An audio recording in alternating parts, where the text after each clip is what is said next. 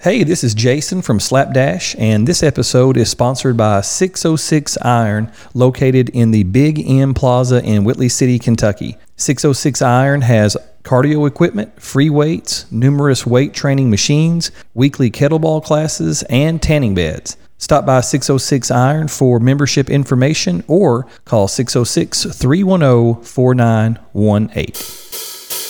History, art, science, and everything else. They slap down a new topic and dash off to next. It's a great big world with so much to know, like cryptids, time travel, and the history of Poe. If you want to be a smarty, better learn something fast with Shannon and Jason on Slapdash Podcast.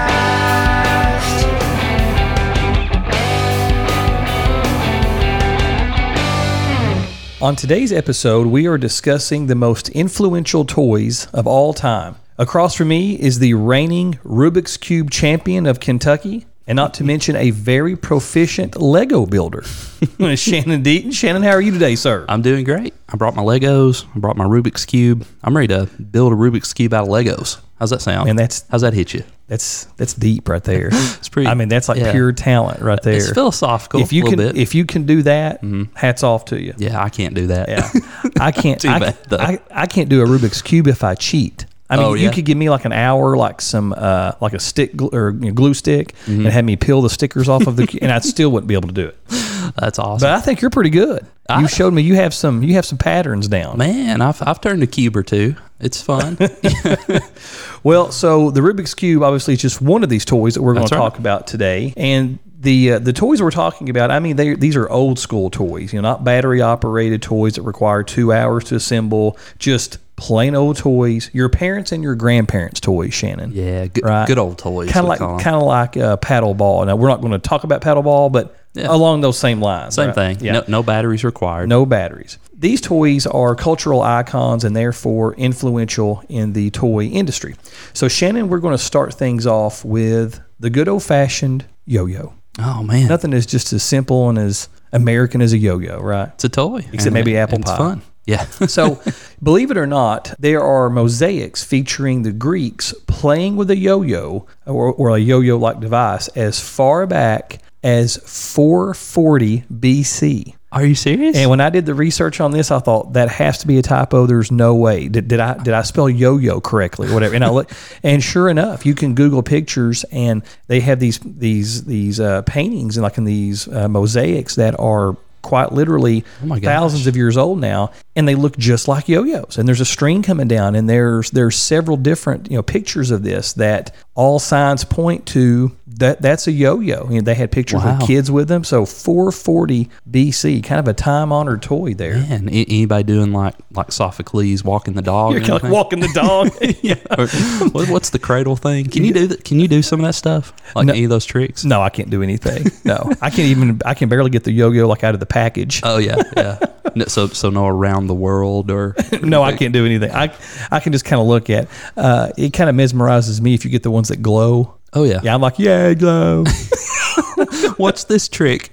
That's all I got. Turn the lights out. Yeah. But the first yo-yo company in America was founded in 1928 by Pedro Flores in Santa Barbara, California. And by November of 1929, Flores's company employed 600 workers, and they were producing 300,000 yo-yos each and every day. How many workers? So within 1 year, 600 workers, and they were making 300,000 yo-yos. A day? Each and every single day by 1929. Yeah. Jason, that doesn't sound right. Yep. Robots? And I believe, yeah. And I believe I read that he started his company with 12 yo-yos that he had, which is kind of funny when you think about that. It's like it's just me and my 12 buddies. Oh my gosh. But he literally had like a dozen yo-yos and sold them and thought, hey, I can make those. And that's really kind of how he started his company. And within 1 year, he's making hundreds of thousands a year. I just don't see how 600 people is making 300,000 yo-yos. It's a lot of yo-yos. But to be fair, it's string and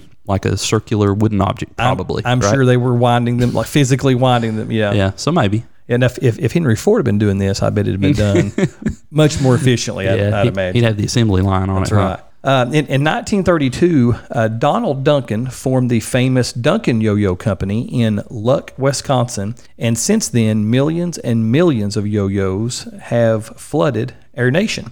And in fact, the yo-yo was inducted into the National Toy Hall of Fame in 1999. Yeah, it was. It should be for a good reason. Absolutely. Yeah. I mean, yo-yos are just one of those toys. When you immediately think traditional toys, I mean, easily, I think that would be on everyone's top 10 list. It is. I had a couple different, like, cool yo-yos when I was a kid. I had one from a company called Yo Megazone. Have you ever heard of this? Yo mama what? What'd you say? Listen, this was one of those that you could you could throw down and it would stay there. I think they call it a sleeper or something. I'm not full with these in like 25 years. Listen, I think you're holding out on your yo-yo knowledge because I'm like, how do you spell yo-yo? And you're like talking about sleepers and stuff. Well, or whatever. Yo Megazone, as a matter of fact. But no, I mean, you would throw it down into a sleeper and it'd just spin there, and then that would let you do some of the tricks like the, I don't know, it's like a grandfather clock thing. Have you seen that? How you kind of wind it up? No, I have seen that. Rock back and forth. I don't know how you do that, but I have one of those, and then I also have one called a yo-yo ball. You ever heard of the yo-yo ball? Maybe. That kind of sounds familiar a little bit. This one, instead of being like the traditional shape of the yo-yo that kind of looks like an Oreo, this one was a literal ball. But the cool thing about it is whenever you threw it down, it would just automatically come back. It had some kind of mechanism in it that would make it just return to you. Just sort of immediately. Just immediately, yeah. Huh. Yeah, but I busted that on the concrete like within 10 minutes of getting it. So life of a yo-yo. That's my yo-yo stories. But anyway, so Jason, we've already talked a little bit about the Rubik's Cube, but the Rubik's Cube is a 3D combination puzzle invented in 1974 by Hungarian sculptor and professor of architecture Erno Rubik. Rubik, not rubric. I always say rubric. I think maybe it's because of the educational background. I think that's what Give me my Rubik's Cube. Right. The toy was originally named the Magic Cube and was licensed by Rubik to be sold by Ideal Toy Corp in 1980.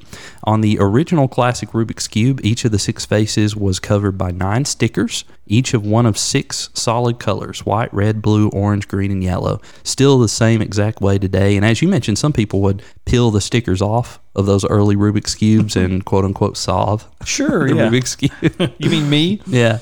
A lot of Rubik's Cubes today have painted faces, so unfortunately you can't do that unless you're really creative, in which case you go around and just kind of repaint the thing. The Rubik's Cube remains popular today and has earned sales figures of nearly $1 billion in the last 3 years. So not even like of all time, but just in the last 3 years. Recently. Wow. It's experienced a resurgence of popularity because of something called speed cubing. Have you heard of this? I think we were talking about this maybe a couple of weeks ago when we were talking about this episode. Yeah. Trying to prepare for it. And we talked a little bit about the art of practice, and we mentioned a guy named Felix Zemdegs, and he is one of the reigning champions. I think he actually has the world record for solving the Rubik's Cube in like 4 to 5 seconds. just an impossible. 4 to 5 seconds. He must be an alien. Yeah, who can peel the stickers that like, fast? You should see him just peeling those stickers off and just sticking them back on. Big time cheater. That's right. But it's a really hard puzzle to solve. I have to make a correction from the last time we talked. I think in one of the previous episodes, I said there was something like 4 trillion possibilities or something that the cube could be scrambled into. It's actually much more than that. There are 43 quintillion possible combinations. That's 43 with 18 zeros. It's a lot of zeros. So yeah, it's a complex thing. The cube was so popular in the 70s and early 80s that a 12-year-old kid named Patrick Bossert wrote a strategy guide in 1981 named "You Can Do the Cube." You ever read this? No, I've not, obviously, because I'm horrible. A lot of people read it. The book was a New York Times bestseller that was originally just meant for the kid's friends, but it just so happened that the kid was friends with an editor at Penguin Books. The editor saw the book, helped Bossert publish it, and it quickly sold more than 750,000 copies. Wow. So people wanted to do the cube, man. That's pretty cool. It is. So what do you have next? Shannon, the Slinky was invented by Richard James in 1943, and it was pretty interesting how the creation of the Slinky occurred. James was a naval mechanical engineer who was working on a spring system to stabilize sensitive instruments aboard ships. So this sort of begins like maybe a Marvel supervillain thing, right?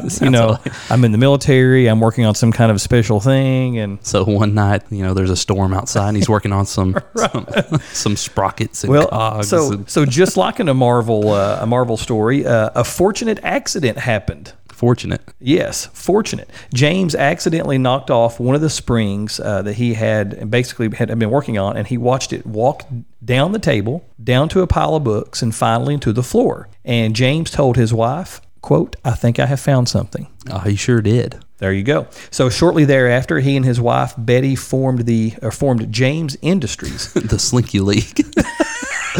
They would fight crime forevermore. Right. Their arms were just slinkies like all over the place.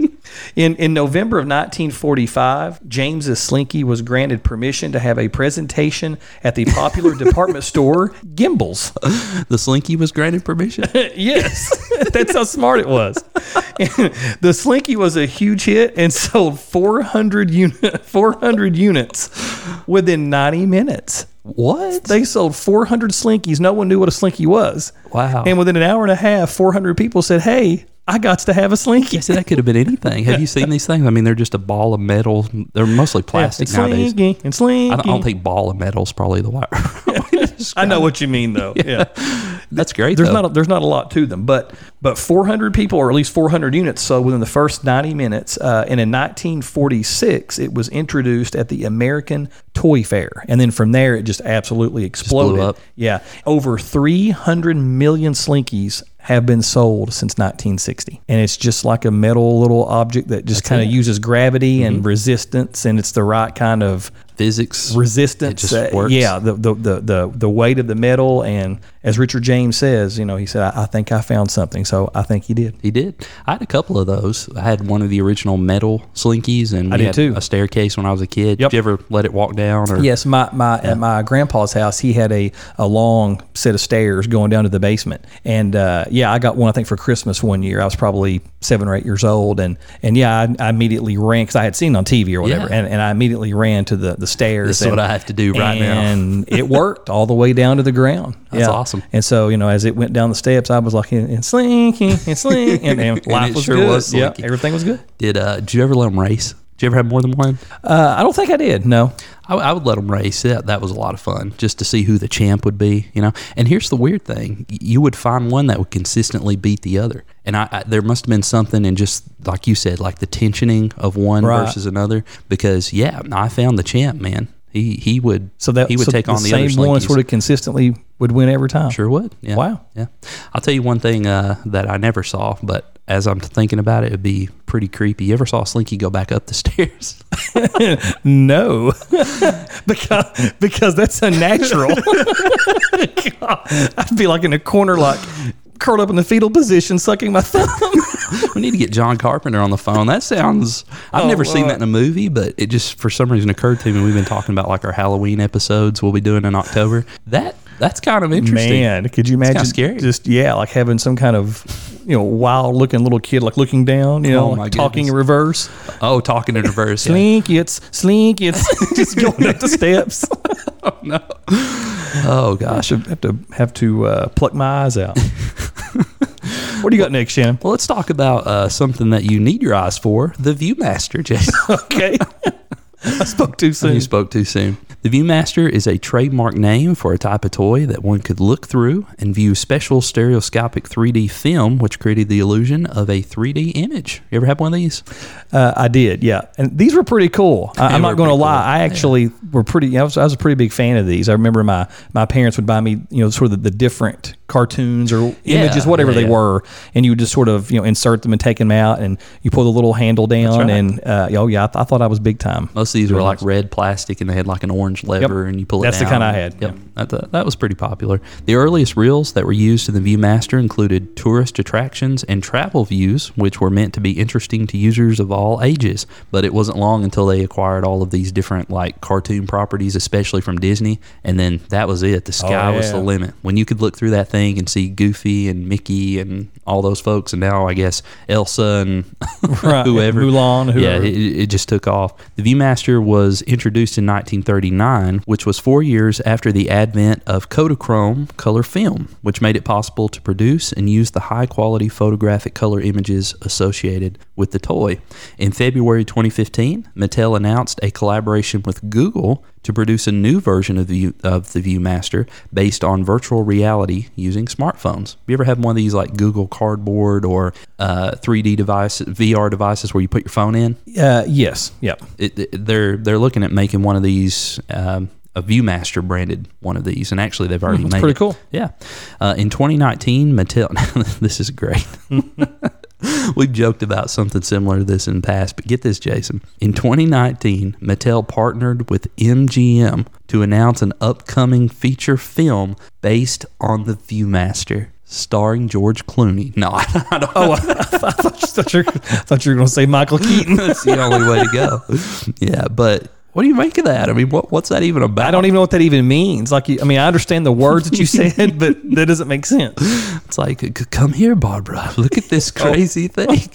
And then they proceed for 2.5 hours to look into the ViewMaster feature film. ViewMaster. I wonder if the movie is like just different slides, just like one after another for like 2.5 hours. You know, like there's Bambi in the field. Yeah, there's Bambi in flower. You know, I think we're out of ideas in Hollywood. It's time to close up shop. It's been a rough few months for sure. So what's up next? Shannon, the Lego Group, which is based in Denmark, began manufacturing Legos in 1949, and the motto of the Lego company is "Only the best is good enough." Oh. I think I may tell my children that from now on. That's pretty good. That could be the Creekmore family motto. That's right. Only the best is good enough. Make your bed. That's it's just whatever. That's great. Do the dishes. Only the best. Only the best is good enough. Is good enough. That sounds like one of the state mottos we were talking about back in our 50th episode. Only the best is good enough. The motto of forward. Forward. Yeah. One of the states was just forward. Onward. Upward. Yeah, that's good stuff. The Lego Group just made more and more Legos over the decades from that point on, and in 1978, the company began producing characters that are now common in all their sets. There's even been, obviously, video games and movies based on Lego characters. Have you seen any of these? I have. That movie was actually pretty clever. It's pretty cool. Yeah. I mean, I know they're sort of the blocky characters. They look just like the ones that you buy like in the sets, but they're funny and it just works. It just works. Yeah, I thought it would be a cash grab, but that was a good movie. Actually, it was a good comedy on its own merit. Yeah. In May of 2013, the largest model ever created was displayed in New York City, and it was a 1-to-1 scale of an X-Wing fighter from Star Wars that was made up of over 5 million individual pieces. Good night, man. The largest Lego model ever created, a 1-to-1 scale version. How do we know what a 1-to-1 X-Wing, I mean, I guess we have blueprints. Whatever they tell us, I guess. Yeah. All right. Of an X-Wing fighter, over 5 million individualized or individual pieces. And Shannon, that there are actually 19 billion Legos made each and every year. Every year. 19 billion. And by far, this toy hurts more than any other toy, because when you step on one of these, it's like a hot poker has like went up your spine. Man, I've only done it like a couple of times. I've been very blessed in my life to have some kind of Lego detection, Lego sense. It's like Spidey sense. I'll just be walking through the house and all of a sudden I just see like images flashing before my eyes. Don't do it. I look down, there's a Lego. But man, it's awful. Oh my gosh. I guess my girls didn't really play with those very much when they were younger. So I guess I really never got accustomed to them being at the house, and so my guard was down. And so, but about 4 or 5 times that happened to me, and inevitably it was always like standing up vertically. Yeah. It wouldn't even be like horizontally. What is it about the Earth's axis that forces Legos to go into that position? Like they're never just laying on their side where it wouldn't hurt a tenth. Remember on Facebook, I think like back in February, where where everyone's brooms would just stick straight up, and turns out that just happens every day. To Legos. Or whatever. But I have stepped on some Legos and had like a legit spiritual experience before. Oh, did you really? It's hurt so bad. Yeah. It's awesome. It's been awful. Good deal. So Shannon, let's take a break and learn all about our Slapdash products. Let's do that. Hey everyone, we're happy to announce that the podcast now has a merchandise store. Shannon, everyone loves hoodies and everyone loves coffee. Yeah, and you can pick up a nice Slapdash hoodie or a Slapdash mug and drink your next cup of joe right out of a Slapdash cup. We also have t-shirts and stickers. Yeah, we do. So come on by and log on to www.slapdashpod.com/store. That's www.slapdashpod.com/store. We are back and we are discussing the 10 most influential toys in history. And up next is the Super Soaker. You ever had a Super Soaker? Oh, Jess? yeah. I've had a bunch of these. I've had all varieties of the Super Soaker, but it is a brand of recreational water gun that uses manually pressurized air to shoot water with greater power, range, and accuracy than conventional squirt pistols. I've had a lot of different types of squirt guns over the years. I've had like the little 50 cent. Oh, you yeah. know, the little tiny cricket looking thing that you can shoot that basically the water runs all over your hand before it goes out. And then I've had like the Mac Daddy Super Soaker that you need like the backpack in order to carry. It makes a sound like chugga chugga chugga chugga chugga chugga as it comes out. Yeah, I think it was semi-automatic, you know, it was just great.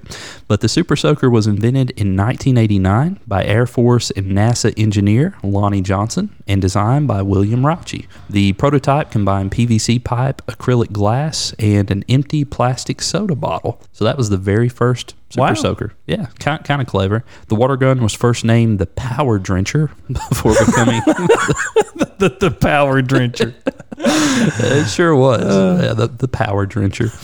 Before becoming the Super Soaker in 1991. The water gun is now produced by Hasbro under the Nerf brand and has generated more than $1 billion in total sales. Here's a fun fact for you. The most significant upgrade to the gun came in 1996 when the constant pressure system was introduced. And this system is so novel and historical that it's widely called the CPS system. Right? There's a whole group of articles out there talking about the CPS system, the constant pressure system. This is why I do podcasts. That's right. Because I wasn't aware of that. This is what you can learn from Slapdash on a weekly basis. This new line had a separate compression chamber that contained a thick-walled rubber balloon. Whenever a user pumped the gun, water filled the balloon and stayed under pressure until it was unleashed by the user. I like that word unleashed there because that's exactly what happened. The compression chamber could hold approximately 1 liter of highly pressurized water, and once the trigger was pulled, the liter shot out of the gun in about 1 second. Wow. Just I guess that really is unleashing. It was so powerful that the shooter could actually feel the gun recoil. Good night. It's a big deal. So buy them all, children. Well, some injuries were reported. Imagine that. Some who were shot by the gun I mean, come on.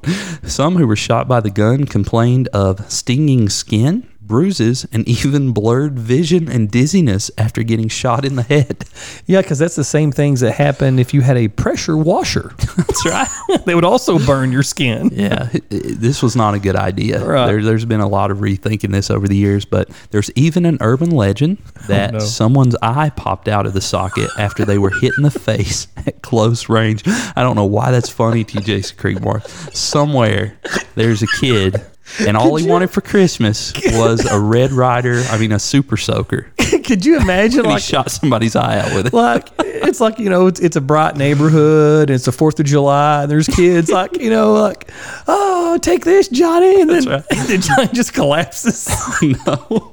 He runs in the house, holding his eyeball. Oh, man, that's awful. That's awful. Due to safety concerns, rightfully so, the gun has now been phased out and replaced with less powerful models. It had to be phased out. That's not something you could take all at once. Right. There was a whole amendment dedicated to this. You can't take these guns away. The kids rose up. Which meant there were some people that wanted to continue that for a while. That is correct. Yeah, They sure did. Who knew? Who knew? So, Jason, what's up next? Not the Super Soaker. No. I think phased out. I think you've won on that one. Shane, I have Barbies. Do you? I do. Well, that's nice, but what's our next toy? Barbie is a Mattel product that hit the market on March 9th, that's good. On March 9th, 1959. The creator was Ruth Handler.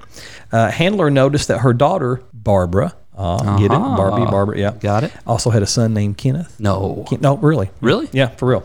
Handler noticed that her daughter, Barbara, enjoyed giving her paper dolls adult roles. And Handler believed it was important for the Barbie doll to be adult-like as opposed to a traditional baby doll, basically just to be different. To date, over 1 billion Barbies have been sold. And there was an interesting quote here from The Economist, the magazine The Economist, and it says this: "From her early days as a teenage fashion model, Barbie has appeared as an astronaut, surgeon, Olympic athlete, downhill skier, aerobics instructor, TV news reporter, vet, rock star, doctor, Army officer, Air Force pilot, summit diplomat."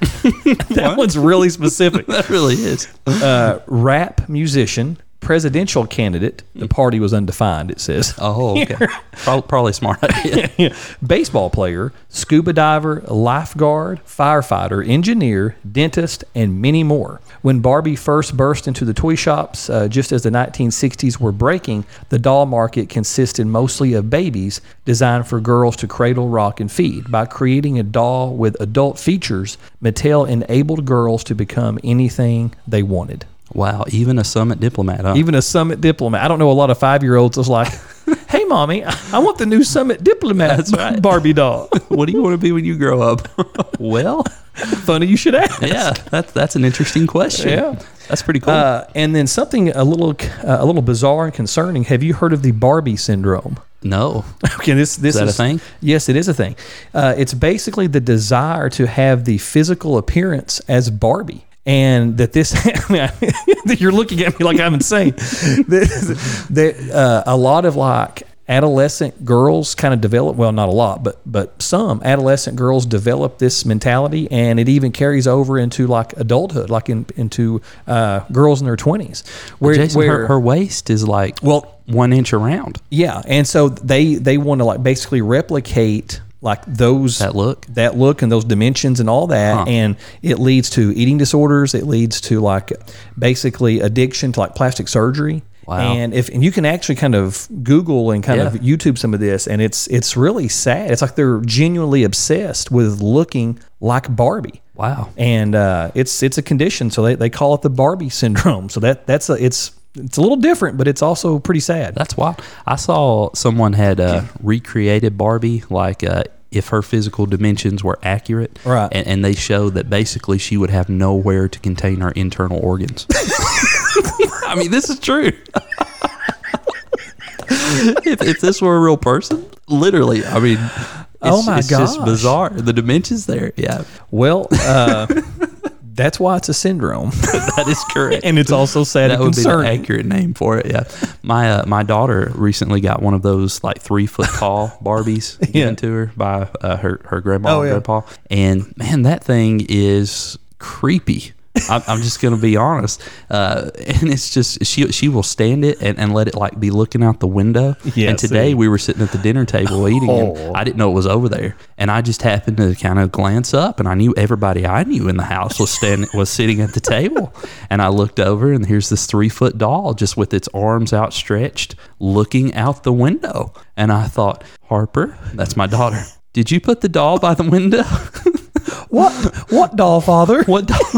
It's playing with the Slinky. Oh, no. Just back and forth. Slinky. I have 2 daughters. Mine are a little bit older now, but we definitely had our share of Barbies. We also had our share of Monster High dolls. Oh, yeah. I don't know if you're familiar with those. I've heard of those. But yes, we have one. You have quite a bit more we than have, that. We have a massive collection that will probably be used to buy a car one day or something. I don't know. But anyhow, what do you have next? Up next is Play-Doh. You ever heard of Play-Doh? Oh, I love Play-Doh. Yeah. Play-Doh is a modeling compound used for arts and crafts projects at home.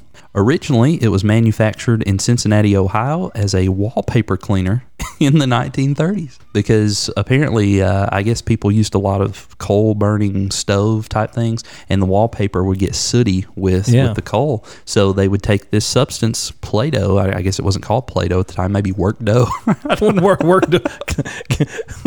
Bring forth the cleaning dough. Exactly. So it had this off-white kind of color to it. Nowadays it basically comes in any color you would want, but it had this off-white appearance, and they would just scrub the walls down with it. By the mid-1950s, people wised up, and the product was reworked and marketed to schools, and it became a part of a lot of science-y type projects and arts and crafts type projects. Yeah. According to Hasbro, the compound is primarily a mixture of water, salt, and flour. The compound also includes a petroleum additive to make it feel smooth and borax to keep it from developing mold. So I don't know what borax is, but thanks. Sounds official. That's a good thing. More than 2 billion cans of Play-Doh were sold between 1955 and 2005. And in 2005, Play-Doh was being sold in 75 countries at 95 million cans per year. Oh my goodness. That might be the record so far as like mass producing stuff. 95 million cans. That's a lot. Every year. Man. To mark Play-Doh's 50th anniversary, Demeter Fragrance Library created a limited edition fragrance inspired by Play-Doh's distinctive odor. The fragrance was marketed to, quote, highly creative people who seek a whimsical scent reminiscent of their childhood.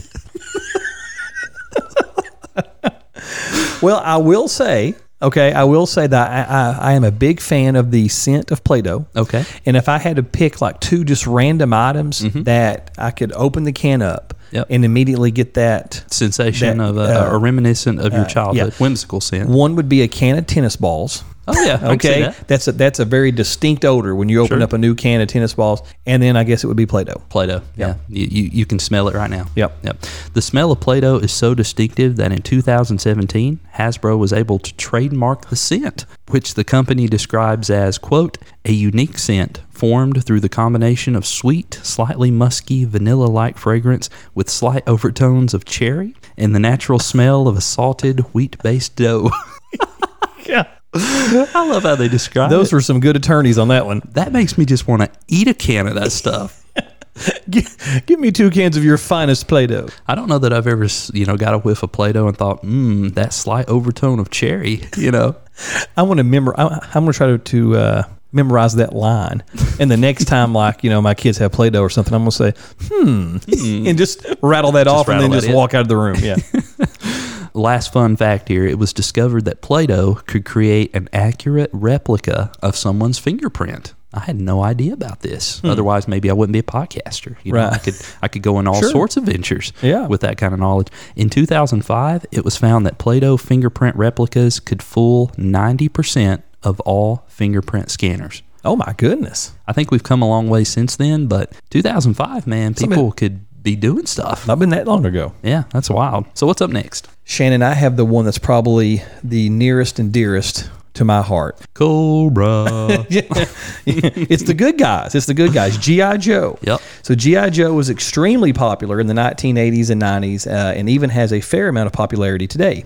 Of course, G.I. Joe is the property of the Hasbro Toy Company and actually debuted on February 2nd, 1964 with a 12-inch action figure, not a doll, Shannon, mind you. That's right. It was an action figure. Yep. The prototypes were originally named Rocky, which Rocky was a Marine or a soldier. They were all Rocky? Yeah, just Rocky. So no Combat Bob or... No, we have Skip, the sailor, and we have Ace, the pilot. That's... Gotcha. Pretty predictable. That works. Yeah, works for me. However, in 1982, G.I. Joe was relaunched into the 3 3/4 inch characters, the hard plastic that basically are still used today. Those are the ones I best know. Those are the ones, so those are the ones that I played with growing up. Most kids, and even today, those are the ones that are most popular. By 2004, more than 400 million G.I. Joes were sold, and the reason why 2004, that was the 40th anniversary And also in 2004, G.I. Joe entered the National Toy Hall of Fame. All right. And so growing up, I had dozens and dozens of these. I had a lot of Star Wars and a lot of G.I. Joe, and it was one of the two. And so I still have a lot of these, that I've saved. And of course, I had several of the tanks and the helicopters and that type of thing, right? And of course, I always watched the cartoons and the movies and those things. But one faithful Christmas, I think I've told the story before. My cousin, he just calls me like on Christmas Day, and he goes, "Come over." I love this story. Yeah, he just goes, "Come over. You have to come over." And so he lived like 30 miles away, right? So my mom had to drive me. So I don't think I came over like to the next day, like the 26th or whatever. And you were walking, and it took a while to get there. Well, if I'd have known what was there, I would have started walking. Right. And so he wouldn't tell me why. He just said, "You have to come over." And so he said, "Bring your G.I. Joes." And so I'm bringing like my 15 finest G.I. Joes, right? I'll let you know what you're in for. Yeah. So I walk in, and it was like a band of angels that were singing in the corner, and these lights appeared, and there before me was the honest to goodness G.I. Joe aircraft carrier. It was like seeing like a unicorn or something. Majesty. I had only read about it and saw it on a commercial. And there he was. He had it, and he's like, "Come, sit, join me." And so I walk over with my G.I. Joes. Right. And I mean, like next thing I know, it's like New Year's Eve. I mean, we played for like 5 days, and we were just like on we just was drinking Mountain Dew and eating cheese sticks and playing G.I. Joe on this aircraft carrier. It was unbelievable. It was one of the best Christmases of my life. That's amazing. Was playing with that aircraft carrier. Yeah. So I'm a big fan of G.I. Joe. When I see those, instantly, boom, I'm 10 years old again. I love those. I played with them so much. I had a couple who actually, they have like a rubber band at the waist. And yes. And you wouldn't know that unless you really were a fan of G.I. Joe. Right. Because that rubber band, after a million bazillion twists on the aircraft carrier, it breaks eventually, and they would just kind of separate at the torso. I had a few of those that would do that just from just playing with them wear and so tear much. type thing. Yeah, sure. So Jason, up next we have Beanie Babies. You ever heard of Beanie Babies? Oh yeah, I like Beanie Babies, and don't judge me for that. I like Beanie Babies. I like their names on the little tag on their ear or whatever. Yeah, it's kind of unique, kind of cool. Beanie Babies are a line of stuffed toys created by American businessman H. Ty Warner, who founded Ty Incorporated in 1986. And that should sound familiar because that is the tag that's on all the Beanie Babies. It says Ty, right? The toys are stuffed with plastic beans and come in many different forms, mostly animals. Although Beanie Babies were created in 1993, they became a fad in the last half of the 1990s and were cited as being the world's first internet sensation in 1995. The toys were collected not only as toys, but also as a financial investment due to the high resale value of particular models. Apparently, you could get these and save them up and sell them later, and you could get a pretty good return on your money. The toys were originally only sold in small boutiques, which made them more exclusive, rare, and collectible. The creator went on to eventually sell them at Walmart, Kmart, gas station, Cracker Barrel, whatever. But originally, you could only find these in like those small little boutique flower shop type stores. The concept of retiring each Beanie Baby after a while made customers want the dolls even more. Sure. Because it was only going to be out limited time for just a little while. And these Beanie Babies were identifiable in two ways. First, the heart-shaped marker, which included their name and often a poem. I wish I had one right now, but unfortunately I don't. And also the tush tag, as it's called. Can you guess where the tush tag was located? I got to guess. It was usually found at the rear of the doll. And here's a fun fact: if that heart-shaped tag was ripped off, the plush instantly lost half its value to collectors. Wow. So don't tear your tie tags off, man. The original Beanie Baby models included, I'm going to let you guess. They're all animals. See how many you can guess. Let's see. There's 1, 2, 3, 4, 5, 6, 7, 8. There's 9 original models. They're all types of animals. What say you? Okay. Penguin? No penguin. No. Wow. You get 3 strikes here. Okay. All right, so that's 1. A dog? Yes. Spot the dog. Spot the dog. Yep. A cat? No cat. That's 2 strikes. Yep. You got to get creative. I don't want you to lose. I'm pulling for you here. You said animals, right? They are all animals. Okay. Now, before you guess again, let's see. And these are animals that kids know. They are. Okay. Some are seafaring creatures. Others are amphibious. Okay. Frog. Yep, Legs the Frog. Legs the Frog. Good job. You're 2 for 9, 1 strike away from just From shame. just being shamed. Panda Yeah. bear. Panda bear. I'm going to give this to you. It's Brownie the bear, but close enough. I thought you were going to say like seahorse. But we'll give it to you. That's good. So you got Spot the dog, Legs the frog, Brownie the bear. You're 3 for 9, 1 strike to go. Can you pull it out? No, I can't pull it out, but I'm going to try. Well, hold on. Let me give you the name, and then you can guess what type of animal it is. How about that? All right. Squealer.